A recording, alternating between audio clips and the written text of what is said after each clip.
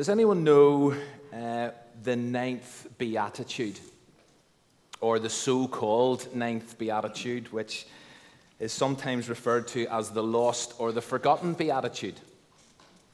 In Matthew 5, right at the beginning of the Sermon on the Mount, we have these 8 familiar or better known beatitudes. Blessed are, or blessed are the poor in spirit, and the meek, and those who hunger and thirst after righteousness, and so on. There are 8 in total. But what about the ninth? Well, we find it in Acts, of all places. For anyone who is visiting or new to Windsor, we have been reading our way through Dr. Luke's sequel to his Gospel. That is the book of Acts. And this morning we come to Acts chapter 20. We're not reading every chapter, or we're not covering every single incident. We're just kind of investigating certain key moments. So if you have a Bible, could I invite you to turn to Acts chapter 20. It's page 1116. If you do, or if you are able to see a copy of God's Word, it's going to be really helpful as we go through this morning. But we find the ninth, or the lost, or the forgotten beatitude in verse 35 of Acts chapter 20. It is more blessed to give than to receive. And on a Sunday, whenever we're thinking about volunteering and serving others and giving of our time and our energy and our talents and our creativity, it seems really appropriate and timely that we have come to this verse and this thought today, which, by the way, is coincidental. We didn't actually plan it like this. We are not that good. We're not that prepared. It just so happened that when we thought about having a volunteer Sunday, we chose this Sunday, which coincided with Acts chapter 20. Thank you, God. It is more blessed to give than to receive. Now, notice, and I've put the full verse on the screen, but if you have a copy of God's Word, you'll see it. Notice that Paul was quoting Jesus, he says. Okay? So the Lord himself says. And so the obvious question to ask is this: when and where did Jesus say that? What gospel do we find that in? Who can tell me the answer? None. Correct. None. Now, there are some recorded sayings of Jesus that sound quite familiar or similar to this one. So, for example, Matthew 10:8, Jesus says, freely you have received, freely give. Similar, but not the same. This is new. This is different. And therefore, we can only assume that it falls into the same category that John spoke about right at the very end of his gospel. In John 21:25, this is the very last verse of the Gospels. We read this: Jesus did many other things as well. If every one of them were written down, I suppose that even the whole world would not have room for the books that would be written. And so that must have also been true regarding what Jesus said. Not everything written down in the Gospels. One other interesting comment, and that's where this particular saying of Jesus falls. One other interesting comment: Paul only quotes Jesus twice. In his 13 letters, stroke epistles, he only quotes Jesus twice. Here, for the first time, Paul quotes him. And where else? The challenge for you this afternoon is to find out. The other challenge for some of you in the rest of this sermon is not to go online on your phone and discover the answer. Okay? I am watching you. It is more blessed to give than to receive.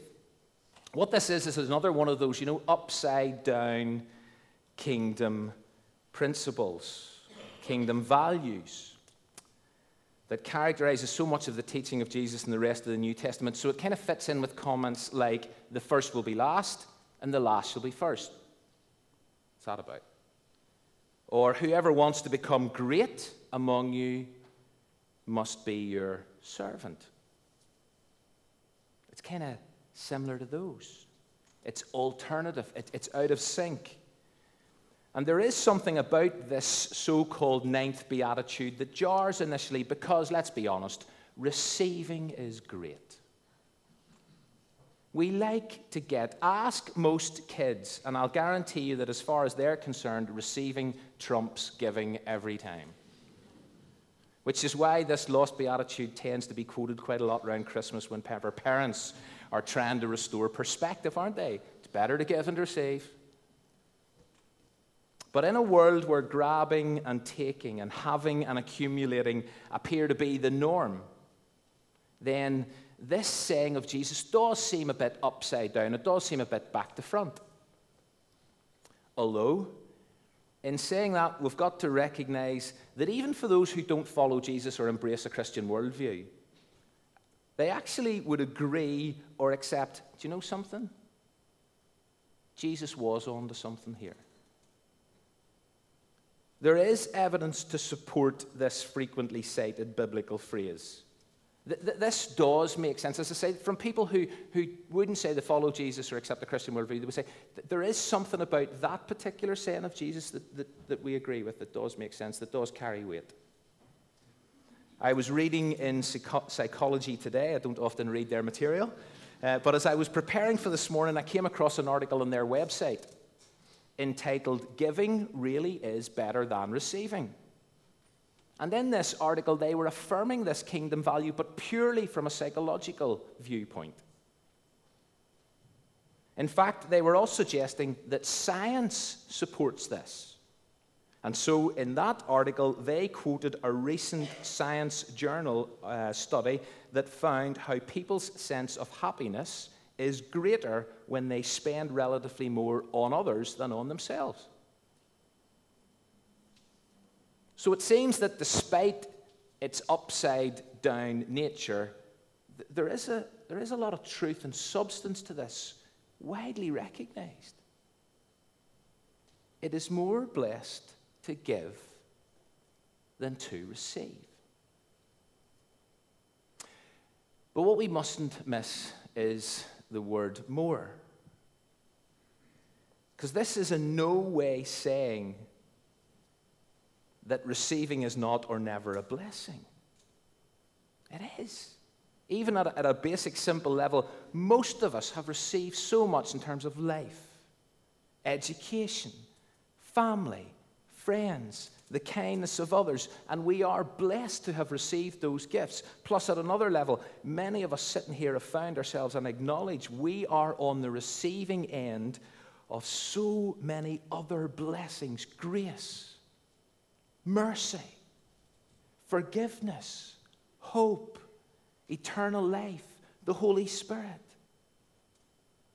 And therefore, it is important that we don't read this beatitude or this saying of Jesus and we forget or we downplay the blessing that it is to receive. But what this beatitude and this teaching of Jesus, quoted by Paul, emphasizes and highlights and stresses is that giving is critical. It's more. It is more blessed to give. Receiving is a blessing. It is great, but it's more blessed to give.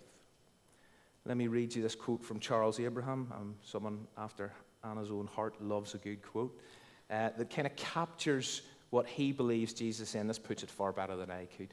This is the key to life. If you give of yourself, your time, your energy, your talent, you would start to really enjoy life. Jesus said it is more blessed to give than to receive, meaning you are in a greater state of blessing when you are giving than when you are receiving. Man was not designed to be selfish. Man was not designed to live for himself. Man was created to live for a purpose outside of himself. Back to the quote that Mark said at the start of the service from Winston Churchill, we make a living by what we get. We make a life by what we give. Or, what about this rather succinct and profound phrase, to give is to live and to live is to give? Just read that, it's brilliant. To give is to live and to live is to give. And the key point I want to make this morning before we kind of move on and look at the rest of this chapter is that the more that we commit to the practice of giving in all areas of our lives, the more we bless God and others through our lives. It's just a kingdom value, kingdom principle. That's what it means to follow Jesus. And the more that we do that, the more God does what he does best. He blesses us. It's incredible. I mean, even Gordon read that phrase out from John 13. If you do this, if you serve one another, if you embrace my foot-washing example, if you do this, you will be blessed. It's life-altering. Can be. And therefore, this morning on Volunteer Sunday, as you'll hear in a little while, there are more opportunities to give of your time and your energy and your gifts and your talents and your resources. Please, can I encourage you to consider stepping forward and signing up and offering your services. Thank God for what we have received. But don't forget, it is more blessed to give than it is to receive. Okay, let's move on. Because in the time left, what I want to do is, first of all, speak, or in a moment anyway, to a very specific group of people. It's a relatively small group. But what I want to say to them has much wider implications because it impacts all of us as a church family and community. After that, I want to share and finish by sharing the importance of encouragement and how each of us can encourage one another. Acts 20 covers a lot of ground. I would encourage you to read it if you get a chance this afternoon. But Acts 20 covers a lot of ground. Geographically, it covers a lot of ground, and otherwise, content-wise, it's crammed. But it also contains a warning about the danger of preaching and speaking for too long. And so maybe I need to mention this incident and speak to myself for a moment, okay? So, Paul makes his way to a place called Troas, where on the first day of the week, people come together to break bread. It's church as we know it. It's actually the first reference to the believers meeting on the first day of the week. Paul is the guest preacher speaker. Listen to what happened. If you have a Bible, track it with me. Verse 7. On the first day of the week, we gathered with the local believers to share in the Lord's Supper. Paul was preaching to them. And since he was leaving the next day, he kept talking until midnight. The upstairs room where we met was lighted with many flickering lamps, and as Paul spoke on and on, a young man named Eutychus sitting on the windowsill became very drowsy. Finally, he fell sound asleep and dropped 3 stories to his death below. You're not quite sure how to react to that, you're not. Anyone know what the name Eutychus means? It means lucky. It really does. And on this occasion he was, because Paul raised him from the dead. If you look at verse 10. This is the last of 8 occurrences of raising the dead in the Bible. But if nothing else, there is an implicit lesson there about the perils of preaching or speaking for too long. So, note to self, point taken, and let's keep going before anyone nods off or before anyone else nods off. I'm watching you. So, Paul moves on. So, literally, he moves on. Physically, he moves on. He leaves this place called Troas. I'm sure there's much more to say about that story, by the way, but I'm just going to keep going, okay? Because Paul has set his sights on arriving in Jerusalem by the day of Pentecost. And so if you read down the chapter, you'll see he sails past Ephesus. And he lands at a place called Miletus, which is about 30 miles south of Ephesus.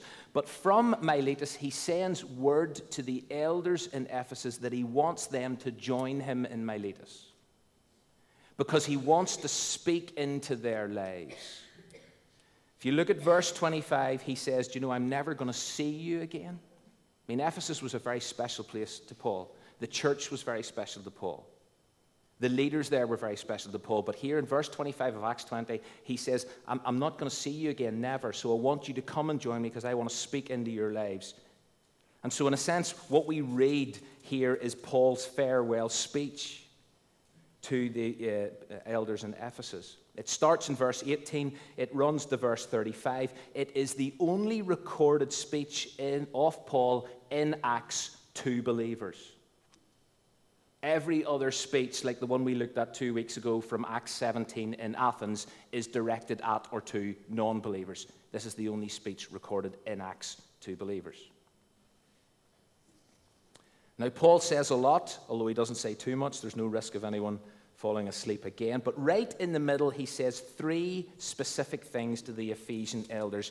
And this morning, it's that group in this church, the elders at Windsor Baptist, that I want to address for a moment. But please remember what I said a moment ago. What I'm going to say has implications for all who belong here and worship here.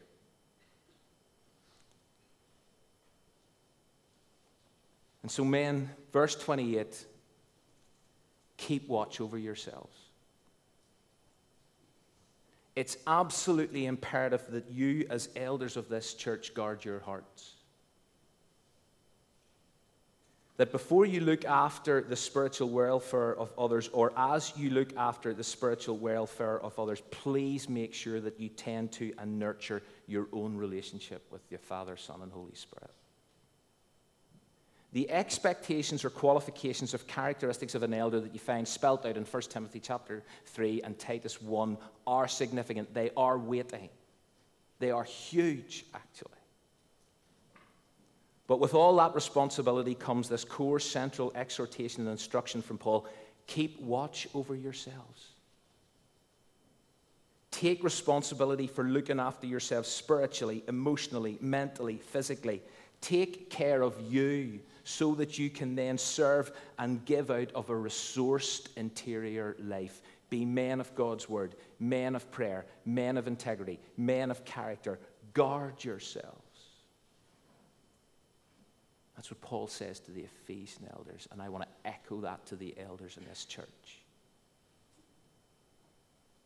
And the second thing, keep watch over yourselves, verse 28, and all the flock of which the Holy Spirit has made you overseer. That's this lot.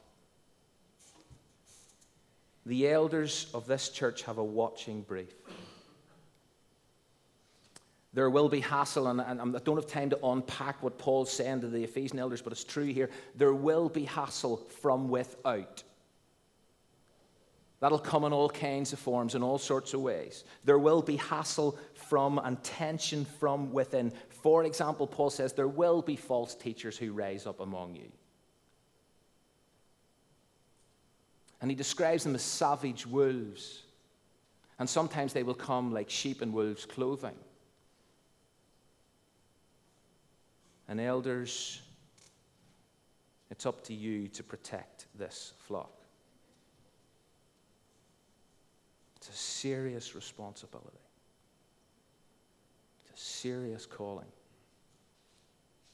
But notice you're not in this role by default or randomly or even solely as a result of a member's vote or election or a selection process. What Paul says here, the Holy Spirit has made you overseers. You are spirit-infused, empowered, and led, and that enables you to watch over others with confidence and hope. Not in and of yourselves because of who you are, but because of who God has created and made you to be as he has empowered you and filled you and infused you with his Holy Spirit and called you to be overseers. And the third thing that Paul says to these Ephesian elders, and again it flows from what he's already said, it's right at the end of verse 28, be shepherds of the church of God, which he bought with his own blood. So, the final part of that phrase makes it really clear that this church here and the people here are valuable and special. They cost a fortune. The price tag that hangs around the neck of every single person sitting in this room reads Jesus. That's what that was all about. That's what this is all about. And that in itself should be a motivating stimulus and inspiration to keep watch over yourselves and watch over these people. They are a precious commodity. We are the rescued people of God. But it's not necessarily that second part that I want to really emphasize, although it's so important. It's the first part of the phrase, be shepherds of this flock. And wrapped up in that image and that identity is the need to care for and feed and protect and lead. And that is what you must do, elders. And you must do it by God's grace. And you can do it by God's grace because you've been empowered by the Holy Spirit. The role of a task, or the role and task of an elder in this church, in any church, is a privilege, but it does, as I say, come with significant responsibilities. I personally thank God for the godly elders in this place who have served and who currently serve. And to them I say, watch over yourselves, watch over this flock, be shepherds. And how they do those things has a profound effect on you. They are people who give a lot. And I want to remind them it is more blessed to give than to receive. But given their impact and influence on the rest of us, I encourage you to pray for them. And we're going to do that right now. And I'm going to ask the elders to stand. They didn't know I was going to do this. And I don't apologize. But I'm going to ask the elders to stand for a moment. If they could just do that now. I know not all of them are here. Nigel's away seeing Johnny and Hannah in Spain. But if the elders who are here could stand. And in the silence, I invite you to take a look around and I invite you to pray for them. And to pray very specifically that they would be helped and enabled and empowered to do these three things. And so let me encourage you to take a moment and do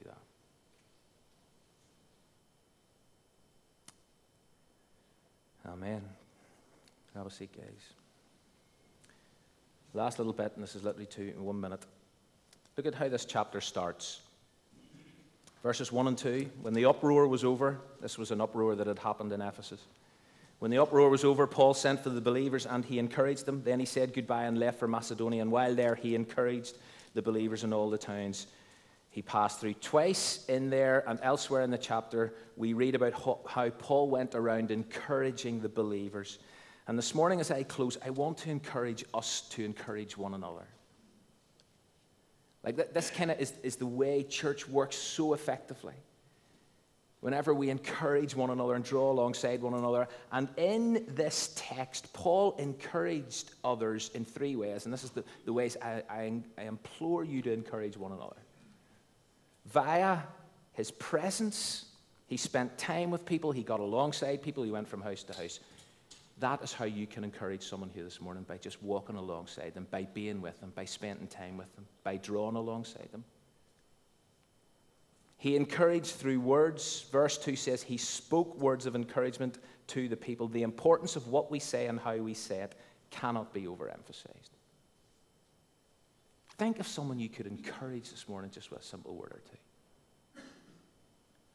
And he encouraged via actions. Verse 19 says, Paul served others with humility and tears. There was an active quality to his encouragement. And so this morning, my 3 points of these. It's good to have 3 points. 3 points of these. Please do encourage one another through your presence, your words, your actions. Point 2. Please do pray for the elders. Elders, please do those 3 things. And my 3rd point, please do consider signing up to be a volunteer and to serve in this church. And in each of those 3 points, remember, it is more blessed to give than it is to receive.